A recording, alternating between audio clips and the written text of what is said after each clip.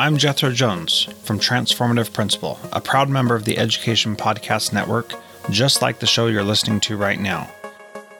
The opinions expressed are those of the individual hosts. Make sure you check out the other great podcasts at edupodcastnetwork.com. And get ready because the learning begins in 3, 2, 1. Hey, welcome back. I'm talking with Sid K. Henderson today, and he's written a powerful book called Sit Down and Shut Up: How Discipline Can Set Students Free. Controversial? Yes. Powerful? Yes. Needs to be talked about? Yes. And I don't get paid to say that. Thanks for listening. Enjoy.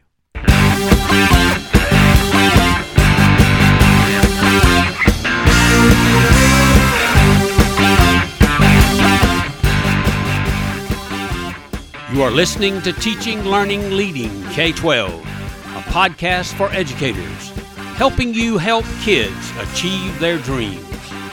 And now here's Steve with this week's show.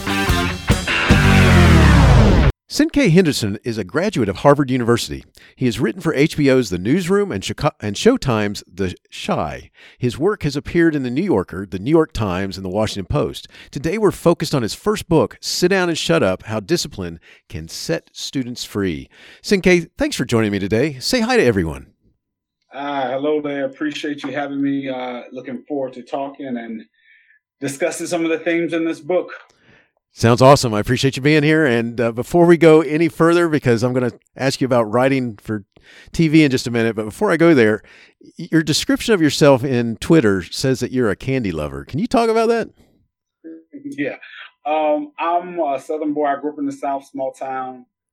You know, me and my siblings used to ride our bikes to the, I guess, corner store or whatever I guess they call it. We didn't really have corners where exactly, but and yeah, what used to be one called penny candy. Again, it doesn't exist anymore, but I would devour. So Jolly Ranchers, Now Later, those weren't a penny, but any little, yeah. And to this day, I can be easily seduced by. I like whole Reese's cups or Twix, you name it. Nice. I'm an M&M's fan, so. You're M&M's, yeah. I hear you. M&M's I actually have a big old bag of M&M's in my refrigerator. Mix it with raisins and peanuts. I'm good to go. Excellent. That's one of my favorites right there. And I don't think it counts the same as a candy bar because as long as you're just eating a few of those little things, it's exactly. And of course, you only eat a few. So exactly. Right? Exactly. At least for this moment, well, only a few. Right. Love it. Right. Exactly. So let's go ahead and let's talk about something. You've written for HBO's The Newsroom and currently Showtime's The Chi. How did that happen? Was that something you always wanted to do? What's that like?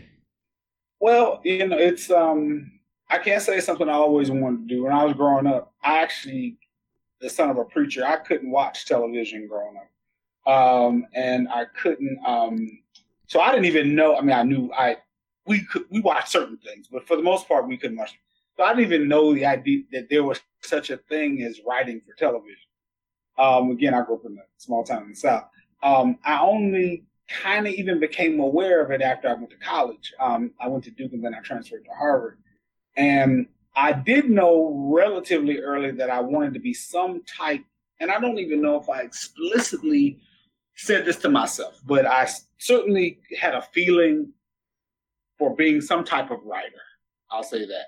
So I always thought that would be books of some sort or essays or maybe a journalist. And in college, I worked for Newsweek. I wrote for Newsweek, got a byline even though I was in college. And so not until I moved out to Los Angeles was I able to just through connections and that sort of thing fall into television writing, which as a job I'll put it this way, when it's going great, it's as great as anything I've ever done.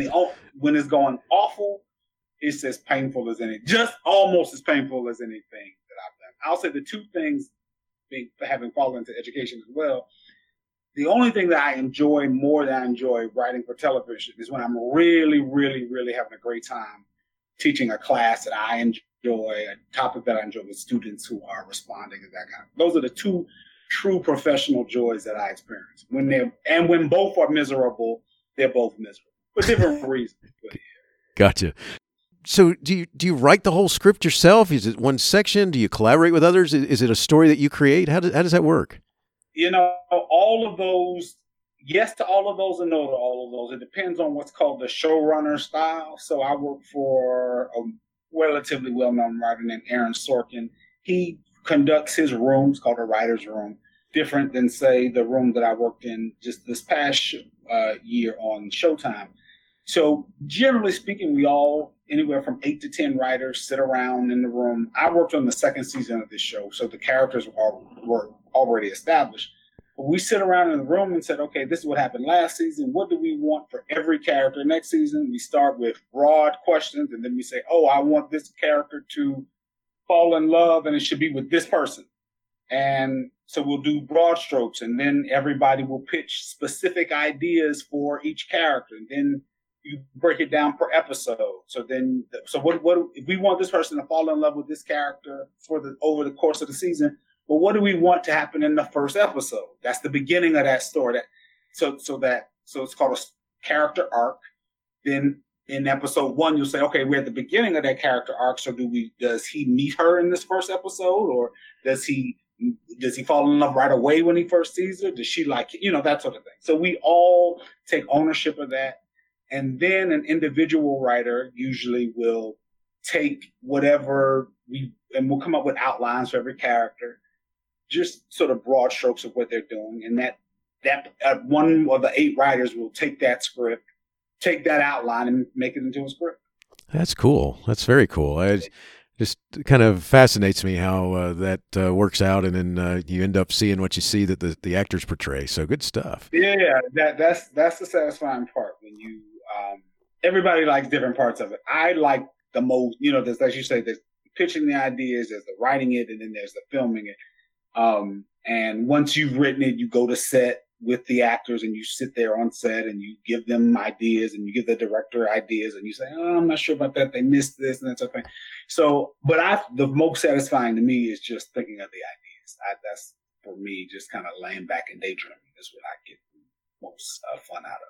That is so cool. So, and I got to tell you, your writing style comes through just beautifully in your book. And because your book is something, because we're going to switch now to the book. And I got to tell you, you don't want to put it down. And whether the reader is going to agree with you in parts or not, you still don't want to put down your book. You have a great way of engaging the reader, and part of it is because you're telling this story about what happened to you, the experiences you had, and then the reflections back on it. And I love that. So what I'd like to do is I'd like to let's get into your book, Sit Down and Shut Up: How Discipline Can Set Students Free.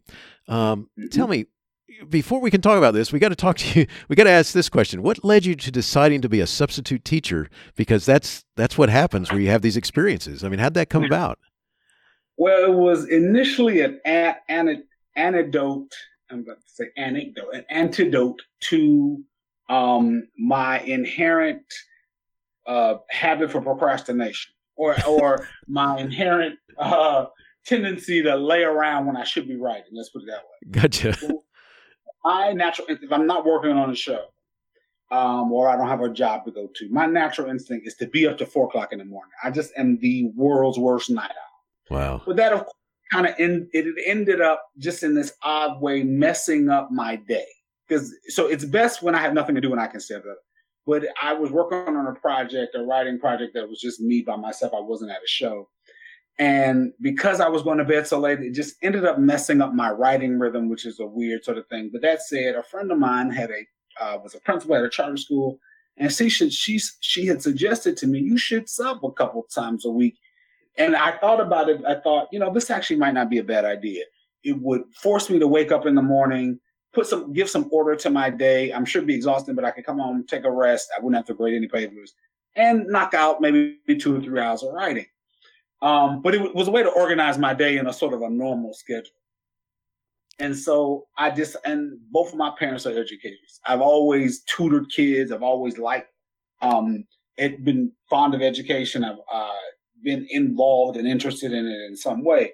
And some of my biggest heroes in my personal life are some of my teachers.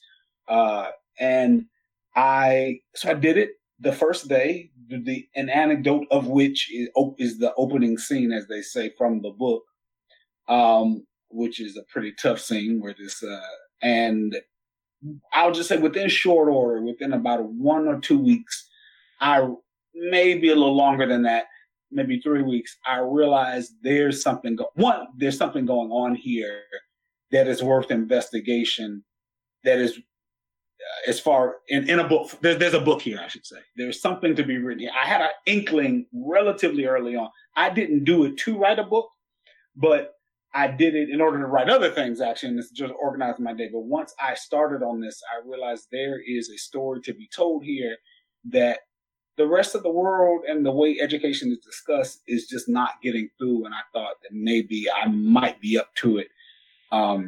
And also, I loved the actual work. There were extremely challenging moments, but I also sort of fell in love with it, to be honest. I got you. I understand. And to be clear, you're not you're subbing in some pretty tough schools, right? Oh yeah. I mean, these were, I subbed in every type of school in Los Angeles. I subbed by the end of that year in at least 50 different schools. I subbed in rich private schools on the west side of Los Angeles and Beverly Hills. I subbed in traditional public schools, traditional public schools, charters in poor Latin era in poor parts of East LA. I subbed in certainly upper middle class Orthodox Jewish academies. You name it. I worked in a charter school that was in the basement of a church. There was not a type of educational environment at the end of the day that I did not experience during this year. But I would say the majority of them were in some very, very tough schools. That first day is, again, I say the opening story. This kid, as they say in the South, called me everything but a child of God. I mean, it was rough. He was coming at me hard. And I ended up asking, had the campus aide take him I kicked him out, had the campus aide take him to the office. And then about 10 minutes later, roughly, the knock on the door, he came back. It was with a note saying, okay to return to class. There wasn't a detention. There wasn't a suspension. There was no apology. There was no explanation. And he pretty much sat there glaring at me for the rest of the day, for the rest of the class. He and some of his buddies, Right. And I just thought, whoa, what's going on here? Where a kid could curse me like I was, I owed him money and worse. And come at me really hard, a man well over twice his age. He was a high school student, and pretty much nothing happened. And I just thought that was my first day. And so that's, as I said, that's the opening story of the book. And I just, from there, had enough experiences that were like that, in addition to some terrific experiences. I want to be very clear about that. I met the majority of students actually in these tough schools were delightful, maybe some knuckleheads here and there, a few more than a few actually. But the story is about how one of the major crises in education, which is this adolescent chaos, as I call it, that's going on in these really tough, really challenging schools, where it comes from, how to deal with it. And that is kind of the journey of my year, trying to unpack and unravel all of that stuff.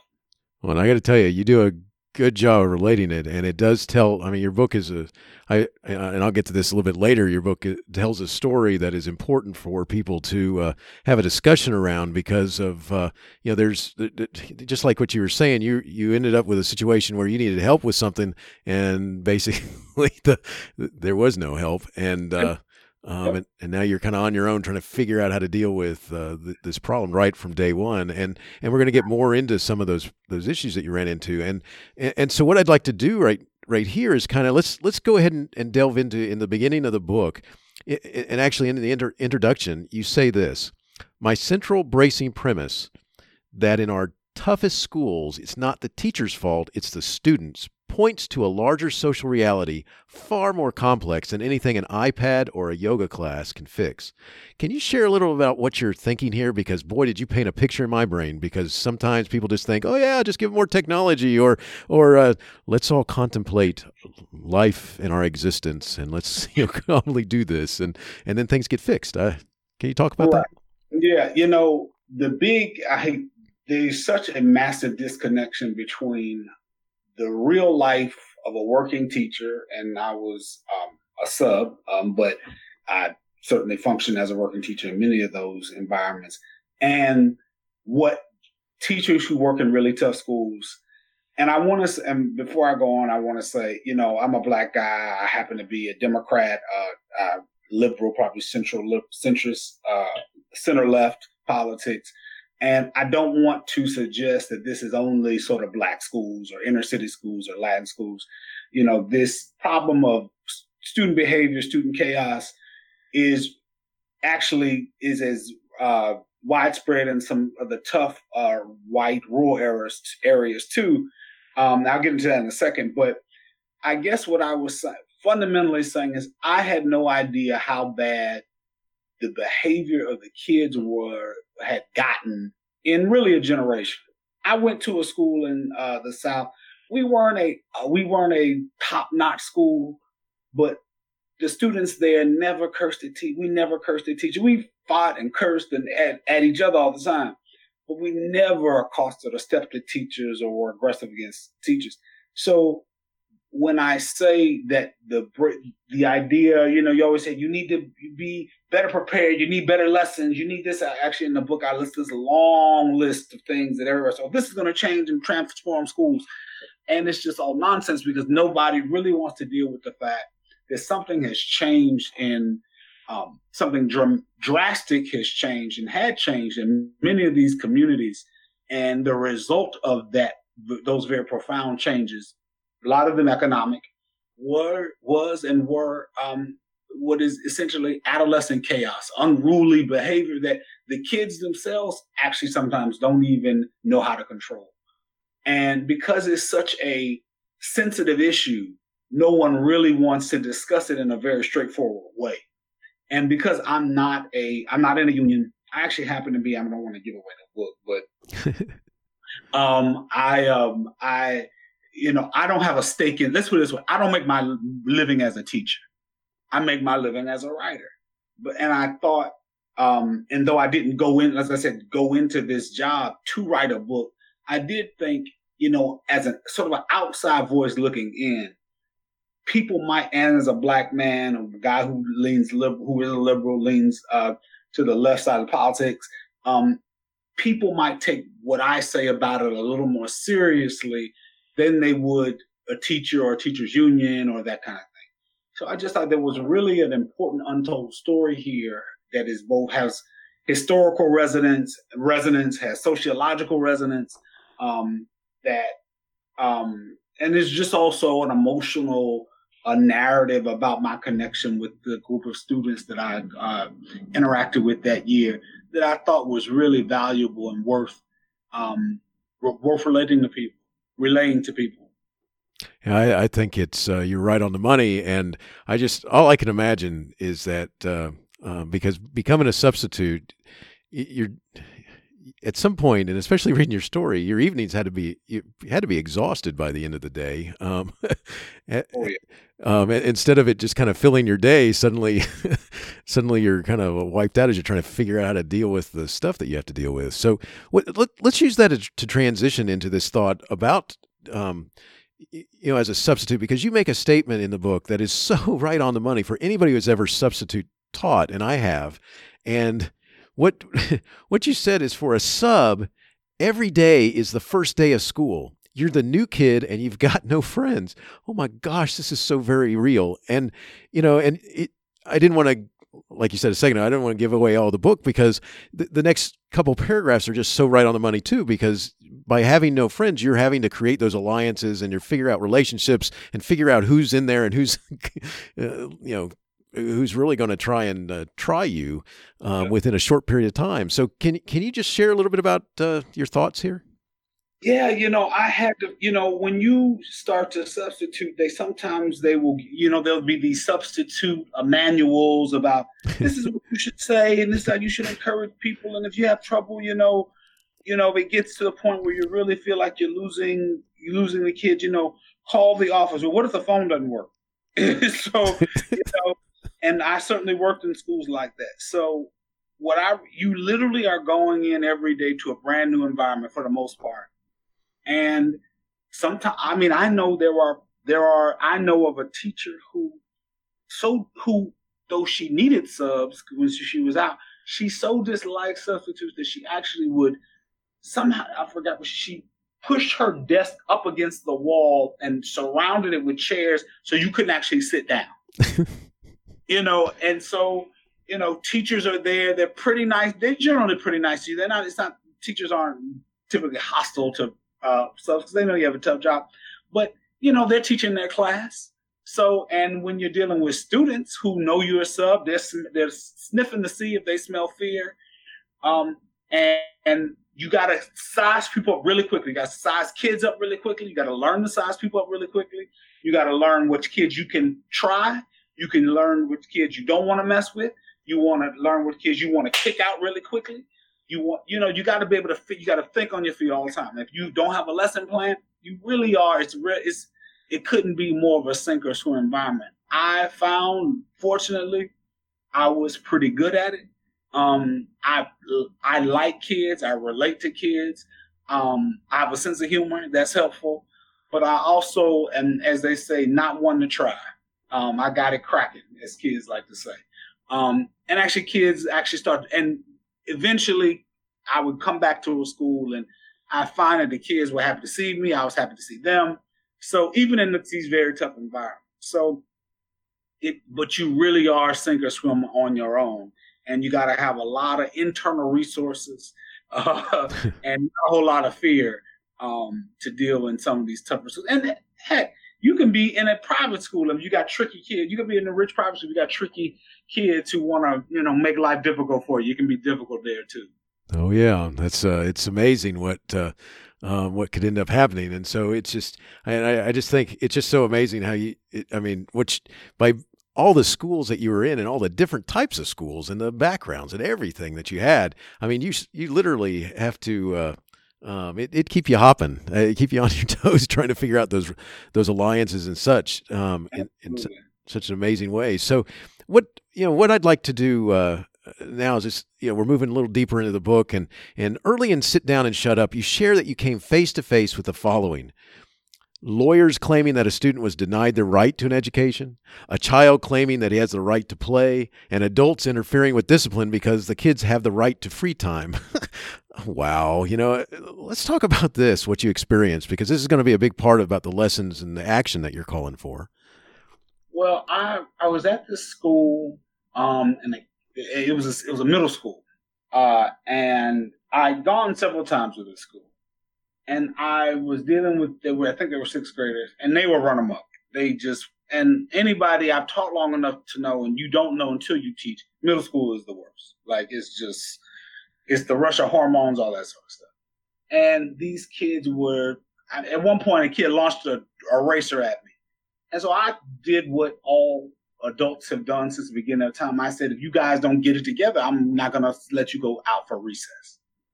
At which point, these sixth graders who could not have been taller than 5 feet, several of them turned to me and said, you can't do that because we have a right to play. And I remember thinking, what the heck are you talking about? I literally laughed at him. I was like, please get out of my... it was just a joke to me. So that class, I said, okay, you guys can do whatever you want if you want, but you're not going to have to play. And they ignored me. So then when it came time for recess, I held some kids back. I tried to hold some other, I tried to hold 5 kids back. One just stormed out anyway and said, no, whatever, we have a right to play. And so I let her go. I wasn't going to chase her. But the other 4 stayed, or maybe those other 3 stayed. And so I was holding them for maybe half the recess. And eventually, then I let them go. But then later on that day, the assistant principal came to my class and asked me, "Did you hold in some students?" And I said, "Yeah, they were doing XYZ." And she said, "Well, I understand that, but they have a right to play." So these kids, they weren't making that up. And I didn't know what the heck they were talking about. And so it wasn't until I actually started in earnest doing research for the book that I understood what they were talking about. Or there is a United Nations Charter from, I believe, 1989 that it's called the Declaration of the Rights of the Child. It's the most popular or the most largely agreed on, how to phrase that, treaty in UN history. And for the record, it is a beautiful document by and large. It's kids have a right to an education, kids have a right to shelter, kids have a right to food, kids have a right to be safe from not being conscripted into war. But then there's some other ones like, kids have a right to freedom of speech, to worship, to have their own religion, or freedom of expression, which I think some other people are like, do kids really have that? But then there was another one that said kids have a right to play. Wow. I was like, that's where this came from. Now, mind you, the United States did not ratify this treaty. Many other countries did. A vast majority of other countries did. The United States did not. But what I realized is that this wasn't a mandate in the United States, but individual school districts, be they charter schools or principals, had taken that idea and decided to implement that in their own school or their own school system, and to push that idea. And there were parents who said the same thing. And so I just thought, what are we talking about here? Since when do kids have a greater right to play than they have a responsibility to learn math or to do what I'm asking them to do in the classroom?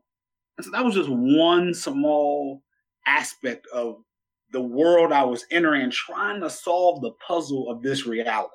That's essentially what the book, in addition to telling a story, it was me trying to solve the puzzle of this bizarre reality that I just been thrust into. And one of these is the expansion of children's rights beyond what is reasonable.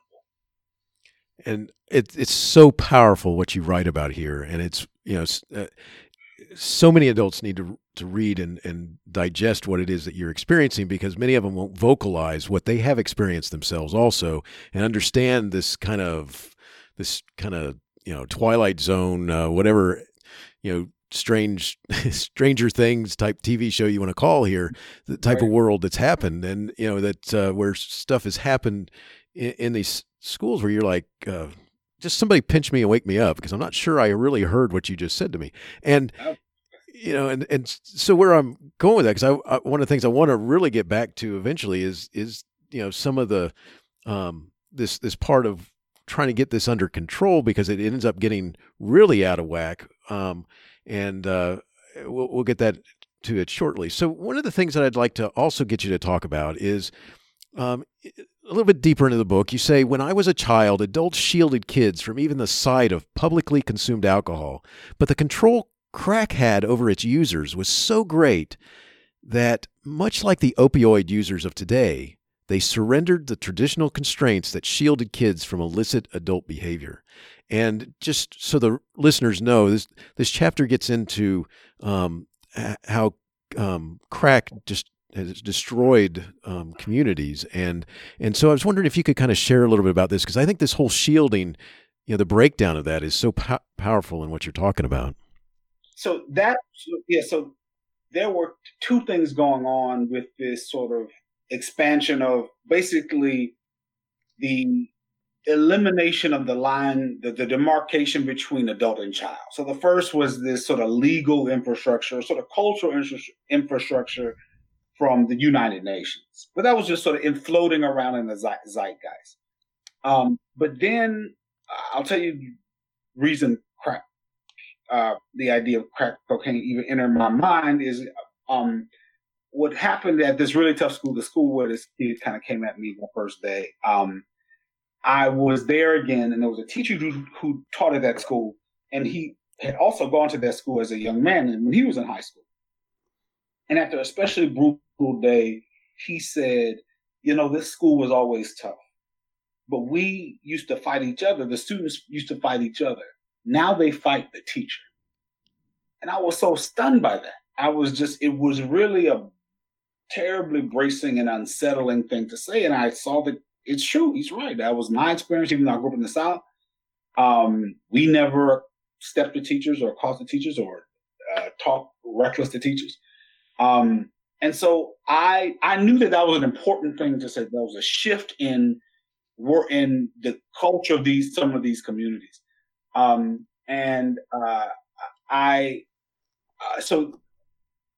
couldn't figure out what had caused that. And one day, and this is really what began convincing me there was really a story here, a book here.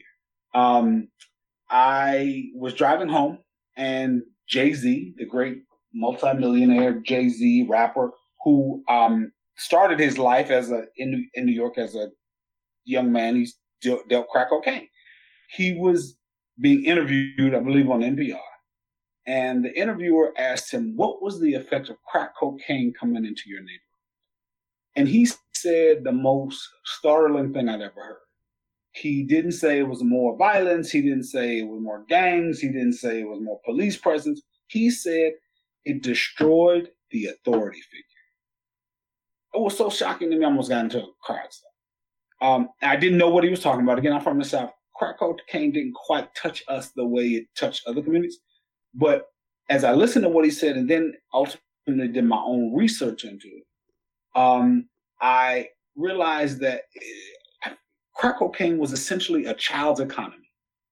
Because of the mandatory drug laws laid down during the Reagan administration, if you were an adult and you were dealing crack, you could go to jail for upwards of a decade, if not more. So what they did is they switched the selling. They gave the drugs to kids to sell. So you had kids as young as 9 or 10 years old, either somehow involved in the drug trade, and certainly teenagers actively selling crack cocaine to the adults. And the cocaine was crack was so powerfully addictive, that it literally made zombies of its users. And there are economists who have said you cannot underestimate the impact that crack cocaine had on poor inner city communities. It swept through those communities like the 4 horsemen of the apocalypse. There's another economist who said Black America was catching up to white America in all the major indices of social progress, education, infant mortality, you name it. And that the only thing that retarded the growth of the social and economic growth of Black America more than crack cocaine was the Jim Crow laws. And so with crack cocaine being so devastating, so all-encompassing, with the kids being the ones who were earning the money and paying their mother's light bills because the manufacturing jobs had been depleted from the inner cities. They had that's where they hit first. They hit the Midwest next, but they left the inner cities. There were no jobs because of the manufacturing jobs and the shipping jobs to the left. Crack cocaine came in. It was being controlled essentially by kids, not at the top, but day to day. And the adults, because they were so powerfully addicted, were debasing themselves in front of these kids. And I realized, and it upended these neighborhoods in the most profound way. And so I realized that I wasn't dealing with those kids. I was dealing with the children. Those kids grew up and they had kids, but they were coming into those schools with the same fundamental loss of respect for traditional authority that their parents had, because their parents witnessed their aunts, their preachers, their adult neighbors utterly helpless before the control of this drug and debasing themselves for another hit of crack cocaine. And I relate that now to the real crisis of the opioid crisis in the white areas of the Midwest, who are dealing with this in the very same way that, unfortunately, the same way that crack cocaine was dealt with. That drug is so powerfully addictive, and it is laying waste to the adults there. They are jobless, they are hopeless, and we're about to repeat another cycle. And if we haven't already repeated it, and I said earlier that this isn't just a crisis, I said, for Black and Latin inner city kids, it's a crisis for poor kids everywhere. There's a quote from a book about white kids. There's a white teacher who were teaching white kids in Midwest Ohio, who said they want us to, it's a harsh quote, they said they want us to be shepherds to these kids, but they forget to tell us that some of them are raised by wolves. That's a awfully harsh thing to say, but I do want to emphasize that this isn't just me beating up on the Black kids or the Latin kids. This is a crisis for all of us. And so the issue of shielding that I'm sorry, kind of going around the block to get to your point, is that crack cocaine was being done so out in the open by adults in front of kids who were doing the selling that that they essentially destroyed the basic bond because of how powerful crack was. The basic lines of separation, privacy, safety between adult and child. And it created resentful kids, it created angry kids, and those resentful and angry kids have been pouring into these public schools ever since. It's just such amazing, when you link all of that together and you realize just that power that it would have in destroying any sort of thoughts about anybody older than me. If I can prove that I'm stronger than you and have more power than you, I can take away your authority. I can challenge. I mean, it just lays lays that wide open, and yep.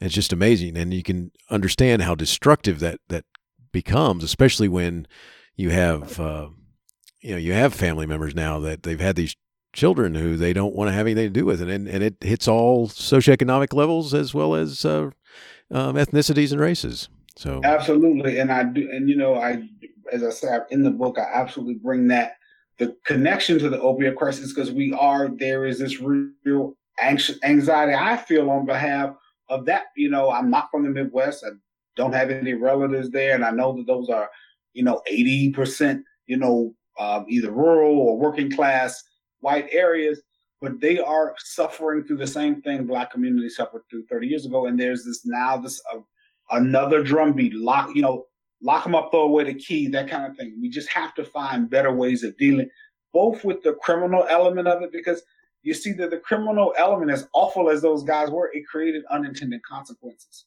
They just gave the drugs to kids and stuff. So I'm not saying we should be going, look, drug dealers are awful people, but, we also have to think about in really complex ways about what the unintended consequences of any of the laws that we lay down are. And ultimately what happened with crack cocaine ended up devastating these communities worse than any of us ever thought it would. Yeah, it's amazing. Unintended consequences happen with so many different things that people just, they don't take time to think through. They think there's an easy solution. And that's the unfortunate part. True. There's not an easy solution. Yep. And so thank you.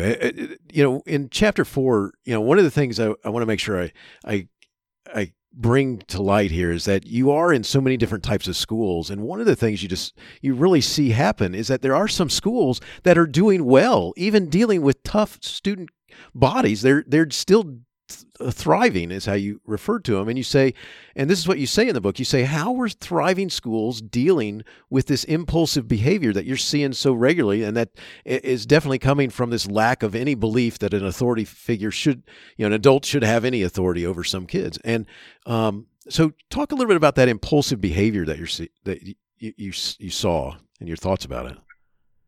Well, that's one of the things that I think needs to be addressed in general. Impulse control. That's one of the points I make in chapter 4. One of the biggest signs for me that sort of impulsiveness of kids was sort of out of control is I knew, for example, I think this is chapter 2, I forget. I knew that I was going to be in for a rough time if I walked into a school and I heard kids cursing, and they saw that I heard them cursing and they weren't embarrassed. I knew I would be okay if I walked into a school, heard some kids cursing, they saw that I heard them cursing and they were embarrassed. That told me right away that the traditional lines of respect and authority between adult and child were still intact. And I was going to be pretty much okay that day. There could be some trouble here and there, but by and large, the quote unquote culture of that school was a generally healthy and thriving one. And that was one of the reasons I was obsessive about cursing in my presence. I would not tolerate it. That's a very small thing for a teacher or certainly a substitute to do. But that kids who curse around adults and have a hard time showing lack impulse control. And by allowing kids to curse around adults, that feeds that lack of impulse control. And so all the environments that I was in, they could be fun, thriving, even in tough schools, there were and it wasn't just consequences in place. There was also rewards in place. But what was clear to me is that the question of regulating youthful behavior was as important to the leaders and administration of that school as teaching math and teaching reading. And when I interacted with adults and teachers and principals, the way a lot of administrators talk about behavior is also such nonsense. But I knew when I was dealing with a principal administrator who was discussing those issues as regularly and actively as they were discussing the new method of teaching, the new cool, I don't know, there's always some new fangled way of teaching math or whatever, the core curriculum, whatever it is. And I knew when a school was actively involved in helping teachers deal with unruly kids, deal with kids who had lost a sense of respect for adults, and who knew that impulsiveness of kids was one of the main things that was taken away from the learning environment. That was evident to me right away. And so that the issue of impulse control, and the issue of thriving schools. There was a school I went to, and it was orderly school. Kids were thriving. The biggest form on the desk was a detention slip. I went to another school that a few days later, it was run amok, and it was a middle school. This kid had crack cocaine on his possession, and it was just a madhouse. And I asked the teachers next door. I said, "Well, what's the discipline system here?" And they just chuckled and said, "Oh, we're still working on that." So it just was blazingly clear that when a clear system of behavior and consequences, rewards and consequences was in place, that school was far more on the right track than schools where there was just slipshod and no real attention to helping kids regulate their own behavior. And I want to be also clear here and say, I'm not a law and order conservative. I'm not a law and order liberal. I am by no means saying the only way to help raise kids is to, whip them or put them in detention. I believe in all counseling, individual counseling, group counseling, having a fun class. I believe in all of those things. And I've tried it in the class that I taught to bring those to them. I guess what I'm really just saying is the schools that I have taught in, the concept of discipline has been pushed out altogether.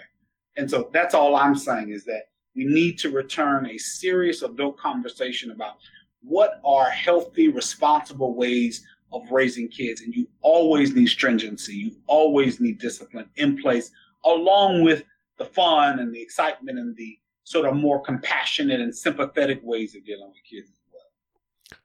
It's just incredibly powerful what you're talking about, and I'm so thankful for us having this conversation and for you having it in your book. And in chapter 6, one of the aspects that you get into is you reveal your thoughts about the need for father role models and good parent role models. Let's go that direction for just a little bit. This was one of the biggest revelations for me in the book, and I just have to knock on wood and be grateful that I was able to there were so many thoughts swirling around in my head, and I just realized that this experience was revealing so many fascinating things about human nature, about the human development and child development. And one of the biggest epiphanies really to me about the role of a father in a child's life, especially a boy's life, and this is essentially what happened. I was subbing in a middle school one day, and I had subbed in that school.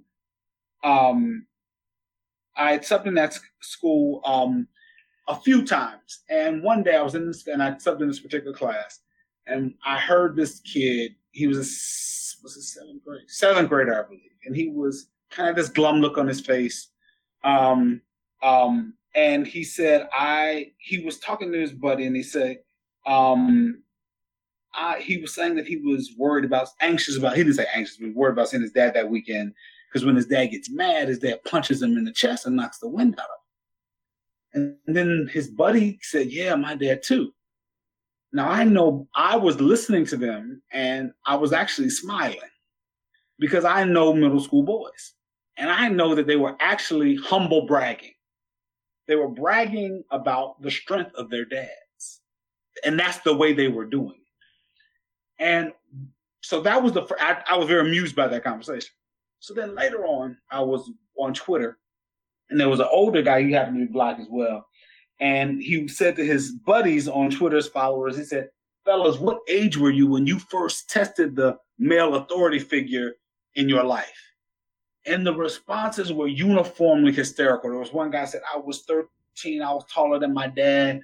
And so I stepped to him, and next thing I know, I woke up on the floor with his boot on my chest, with his foot on my chest, telling me we can take this outside. And then another guy said, I was hanging up with my boys and I talked slick to my dad. He jacked me up in front of my buddies and threw me against the walls, told me this is his house. Don't ever talk to me like that. And embarrassed him in front of his friend. So those anecdotes were swirling around in my head when I had a conversation with a really great psychiatrist out of Harvard. And he quoted a statistic that said boys who grow up without dads in communities where there are fathers tend to grow up okay because they absorb the mores of that community. So it led me to ask, what about poor boys, white and black, who grew up in communities where there are no dads? And I realized what the psychological mechanism that a male authority figure or father or uncle, but mainly usually father, has in a boy's life once he hits puberty. When a boy hits puberty and he's suddenly flushed with hormones, all kids test the authority figure in their house, and they actually test them physically. And I did this to my own dad. And when a boy only has a mom, and he realizes that he's taller than his mom, he's suddenly taller than his mom, he's suddenly stronger than his mom, he's suddenly faster than his mom, and he realizes somewhere in his brain that he can actually hurt, maybe even kill his mom. His unconscious 11, 12, 13, 14, whatever age he is self tells him, oh, I'm an adult now. I'm the man of this house. And it freezes his brain about what it means to be an adult. However, when a boy has a dad and he tests his dad physically, and his dad jacks him up or gives him a look that says, who are you talking to? Or, knocks him on his back, on his ass, or, and puts his foot on his chest and says, this is my house. The boy says, oh, wait, maybe I'm still just a kid. And it actually gives him more time to mature. So that has such a powerful effect on a boy's development. Realizing, I still need to wait to be a man. I still have more time to grow to really be an adult. And when boys don't have dads, they think they're adults quicker than they are. And the thing that boy 13, 14, what do 11, 12, 13 teenage boys want? They want sex, they want to beat up other guys, and they want money. They want dominance of some sort. And essentially, that is those boys who come into schools, they come in more unruly, harder to deal with, harder to essentially discipline. And it has a detrimental effect on their personal development, and it has a detrimental effect on the schools that they go into. And this is white or black. And so one of the remedies for that is, I say in the book, and we can get into that, but I just realized that the psychological mechanism of having a dad is to tamp down a boy's belief in his own maturity sooner than he really is mature. And boys who grow up without fathers believe that they rule the roost because now they're quicker and faster than the authority figure in their house and stronger. It's so incredibly powerful. And when you work with kids, you see these types of interactions, and if you are honest with yourself, you may even mind yourself if you're as a male when you might have had thoughts where somebody put you back in your place, because it came out in some sort of discussion. I can remember having one with my own father where, I was very quickly reminded that, I thought I had an opinion here. He's like, I'm not interested in that opinion. And that's not the way it was said either. Exactly. I remember I was in the field. I grew up in the country. So I remember I was tall. I was probably about the size of my dad. And I kept trying to play. I would wrestle with my dad when I was younger, but he would always win, of course. And then I remember my dad was walking in the field, our field behind the house, and I was kind of air kicking next to him, like trying to play karate. I wasn't hitting him, but I was coming really close, and it was really irritating him. And he kept telling me to stop. And I wouldn't stop. And I remember he had told me in a real sharp tone, I told you to stop, right? But again, being 13 or 14, thinking you can test the man who runs your house. Right. I turned around and I decided, you know what, I'm going to do it again. I jumped into the air thinking that I was going to kick him again. And all I can tell you is I ended up on the ground and ran into my house holding my head, saying, and he hit me. But that was me trying to test the boundaries and him telling me, I told you to stop, don't do it again. But that was exactly how it was supposed to happen. That is the natural order. And it worked out frankly the way it was supposed to work out. Right. And boys who don't have that, it really creates chaos. And I actually heard a great phrase from somebody recently. It really moved me. He said, all kids test the boundaries. And when they find that there's nothing there, that's a very frightening moment for them. And in fact, that actually feeds the chaos in them. That feeds while it makes them feel dominant, actually that dominance is a bit of a reaction to their sense of fear, I actually think. Because kids surprisingly actually get a sense of safety from having a strong authority figure around them, who's not punitive, who's not, outrageous, who's not cruel. And when that's gone, it creates chaos in the mind, emotional and psychological chaos in kids. It's just, and it's so evident. I mean, you see this and you understand it because when they do respond, when you do get response, even from some of the toughest kids, as you start putting some parameters on them, they might push back, but you also start realizing there is some acceptance of it. Then you start realizing exactly what you're talking about is that they're lacking any sort of boundaries, and they would love to have them at some point. And absolutely. And nobody, look, extreme punishments of, black men and boys being shot who don't have guns is horrifying to me. But these aren't but this isn't the same thing, but kids absolutely who are developing need basic boundaries. And if we don't give them to them now, we don't want the worst things that can happen to them when they're out on the streets. And so that's really, it's really important. One of the things that I'd like to just share here, and I'm going to move forward as we start drawing to a close.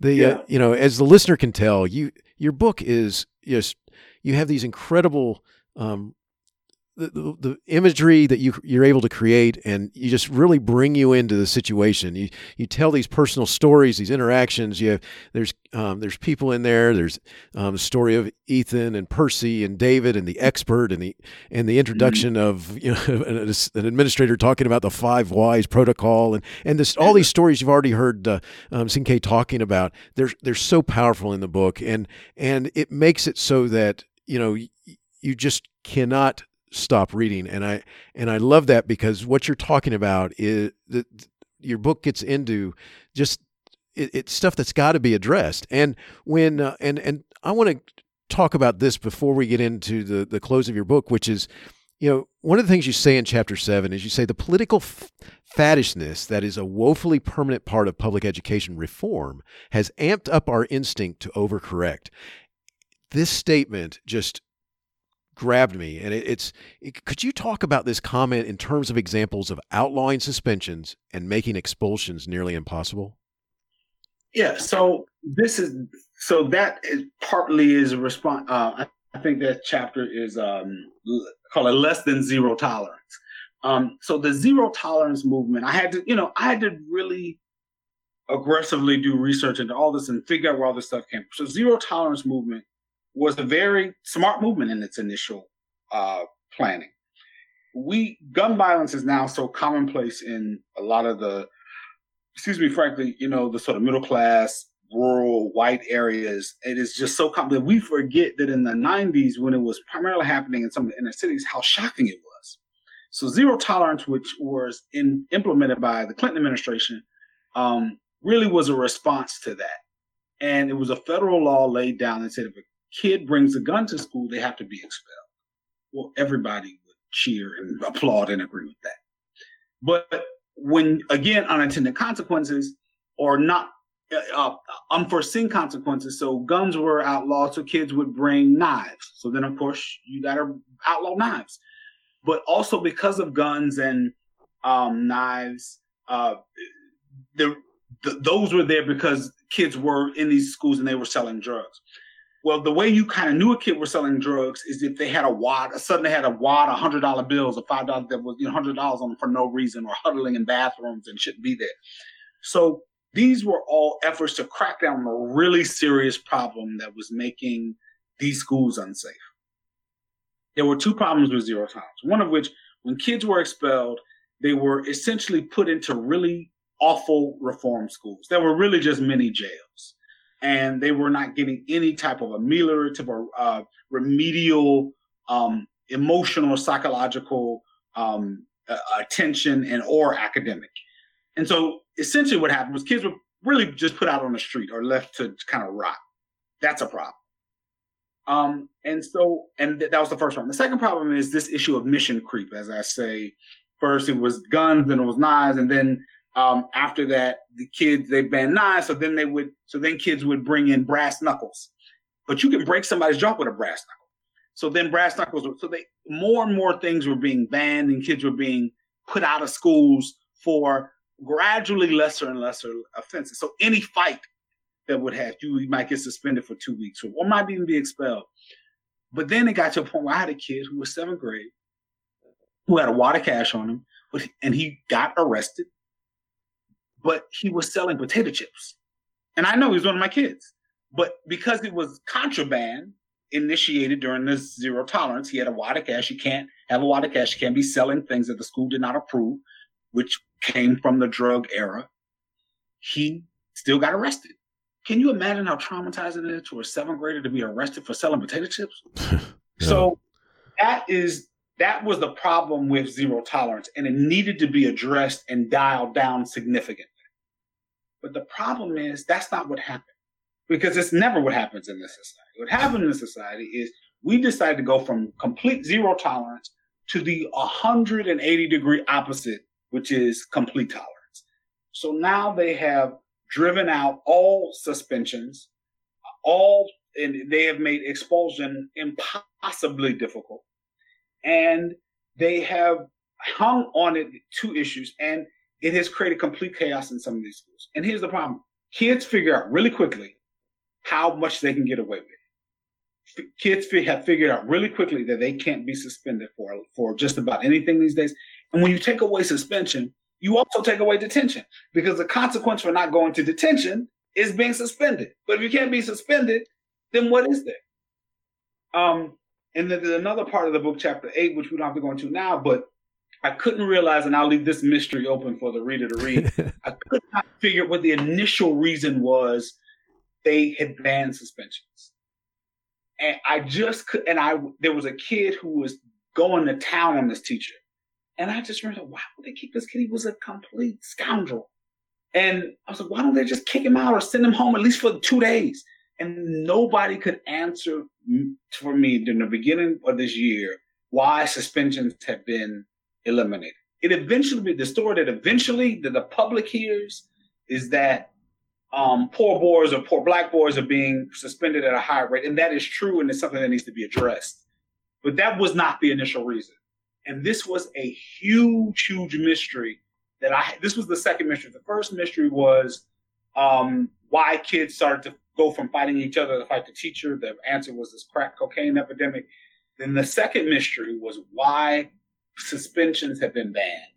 And there is a very specific and somewhat controversial, I think, reason that it happened, and it's happening.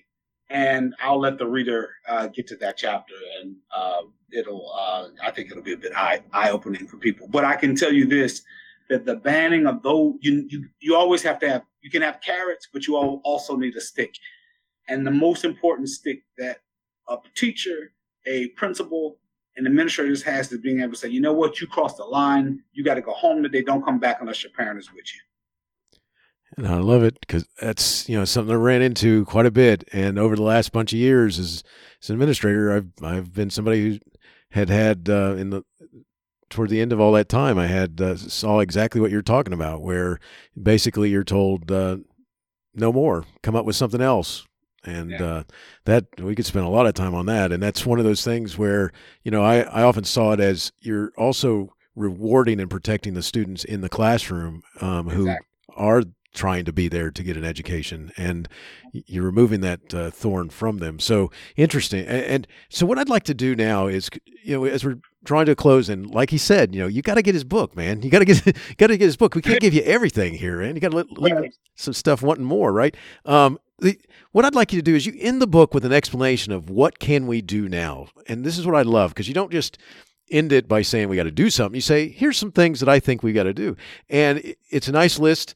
And what I'd like you to do is the list. Could you choose like your favorite out of this list? And I'm going to list them here in just a second. And let's just talk about which one you'd like to focus on the most. And the list goes like this: teach impulse control, no more charter schools, channel private donations directly to poor schools, bring back reform schools and reform them, reinstate classroom ejections, suspensions, and expulsions, hire more black men to teach, make middle schools the most important schools, bring back limited tracks, crack down on cursing, and use the courts. You got a favorite out of them? Probably my favorite is hire. I say more because I was talking about black schools.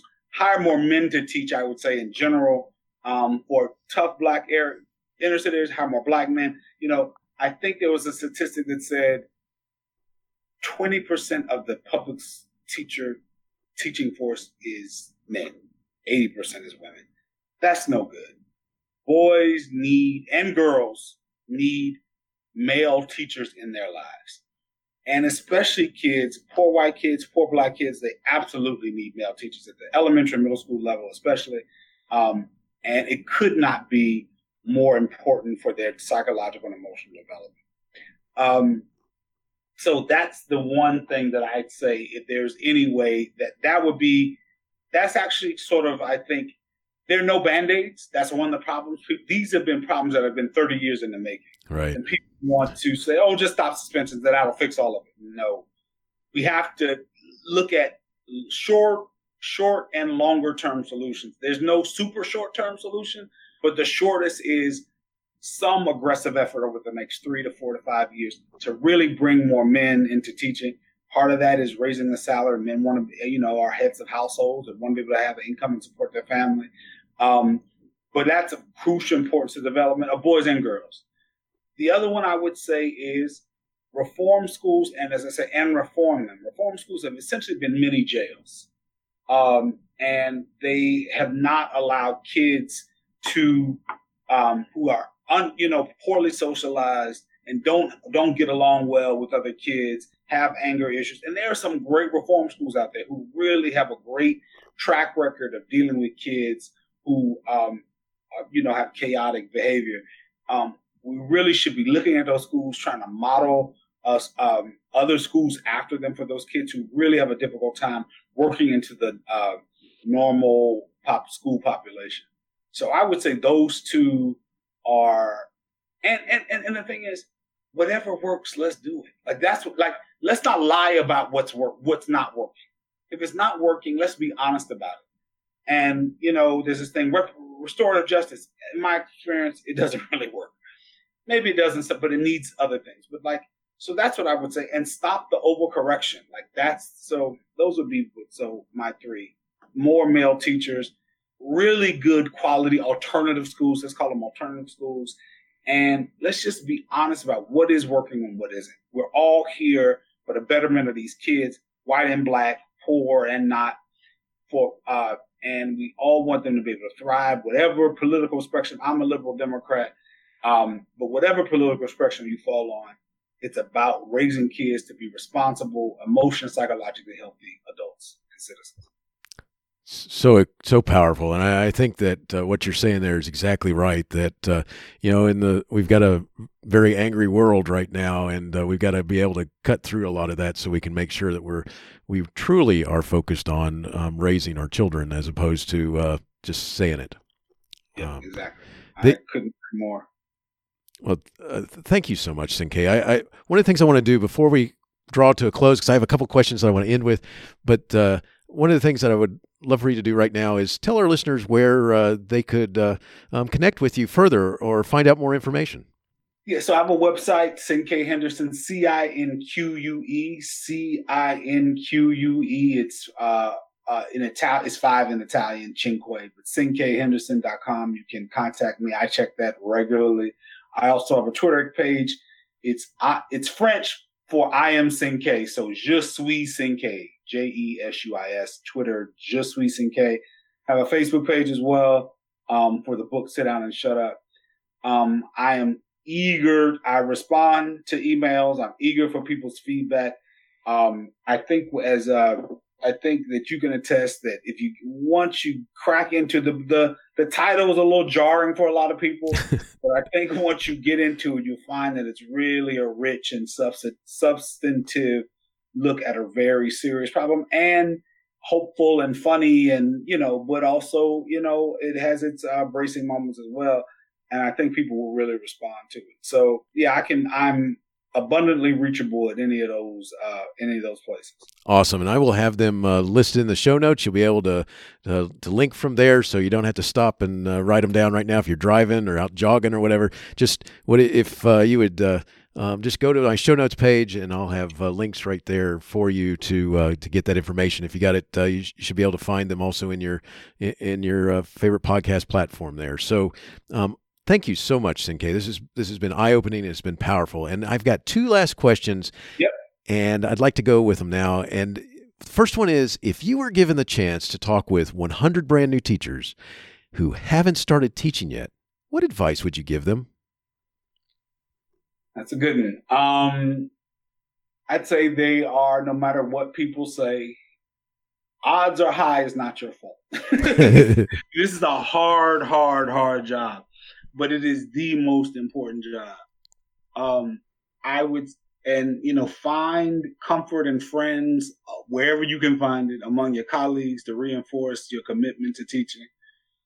And just know you on the side of the angels. This is, it's the only job that I've done that I've enjoyed as much as I enjoy writing. And my goal is to continue to try and teach in some capacity and be involved in education because I love it. I mean, nobody is more necessary than our teachers, despite what the politicians, the low pay, the awful hours. And I think it can get better. It's time for it to get better for teachers out there. And I'm hoping this book can be the beginning of it. That's the other thing. The book is really a paean to teachers. I think you'd agree. It really is a tribute to the importance of great teachers and how tough it is and how we deserve a break. All you guys deserve a real round of applause and a break. Thank you. And I do agree. It definitely is reached just like that. I greatly appreciate your thoughts there, because wonderful advice. And so my last question is, do you have a teacher in your past who made a difference in your life? And if given a chance to say thank you, who would it be? And what would you say? Wow, that's a great question. I've had so many good teachers. When I look back over my life, both in sort of formative K through 12, but also college, I had such amazing teachers. I've been so lucky about that. I'm afraid if I were to pick one, I'm going to pick my first grade teacher. I don't know her first name. Her name is Miss James. She was a Jamaican lady who taught me at a school called St. Martin de Porres. It was a Catholic school. She was just so nice to me and so kind. And I remember feeling that she loved me and that she was looking at, and that she liked me, I should actually say. That's better. And as a kid, because you don't think in those terms they love me, but I just remember thinking, this teacher likes me. And it made me feel so good. And what's so funny is I saw her years later after I left her first grade class. I saw her my freshman year of college randomly in North Carolina. Had not seen her since I was in her first grade class. And how she remembered me, I have no earthly idea. How I remember her, I have no earthly idea. But yeah, I don't know if she's still alive, if she's out there, but she was just, I love Miss James. She was just the best. That's so awesome. It's amazing how those powerful memories can be there, even though you're thinking, I was a kid. How do I? And it's absolutely. That's so cool because they did something that just made you say, I'm safe. You like me, and I'm going to work for you. That's cool stuff. Absolutely. Well, Sin-Kay, thank you so much for sharing Sit Down and Shut Up, How Discipline Can Set Students Free. Your work reveals so much about real issues in our schools. Sit Down and Shut Up needs to be read by all educators, classroom teachers, and administrators. I thank you. I'm wishing you the very best. Take care, man. Thank you so much for having me. It's been great. Teaching Learning Leading K-12 is excited to be a member of Voice Ed Radio.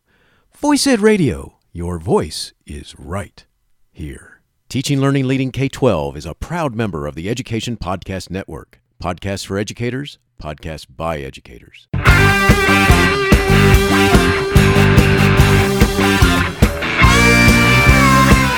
The opinions expressed on Teaching Learning Leading K-12 are those of the guests and host. Teaching Learning Leading K-12 is intended to share ideas, advice, and suggestions for classroom teachers and school administrators. Teaching Learning Leading K-12 is produced for educational purposes. Thanks for listening, and I hope you'll share it with your friends.